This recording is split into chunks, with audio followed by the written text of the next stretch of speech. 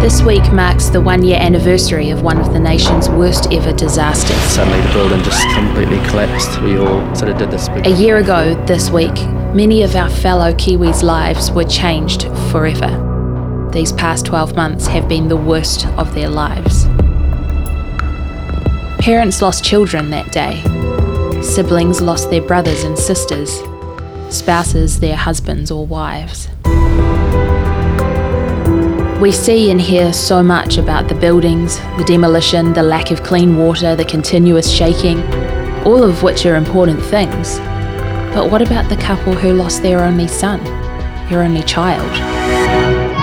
What about the preschooler whose precious mum is not going to be there to see her start school this year? The young lady who lost both her parents that day. It's easy for us to move on, focus on other things and believe that time heals.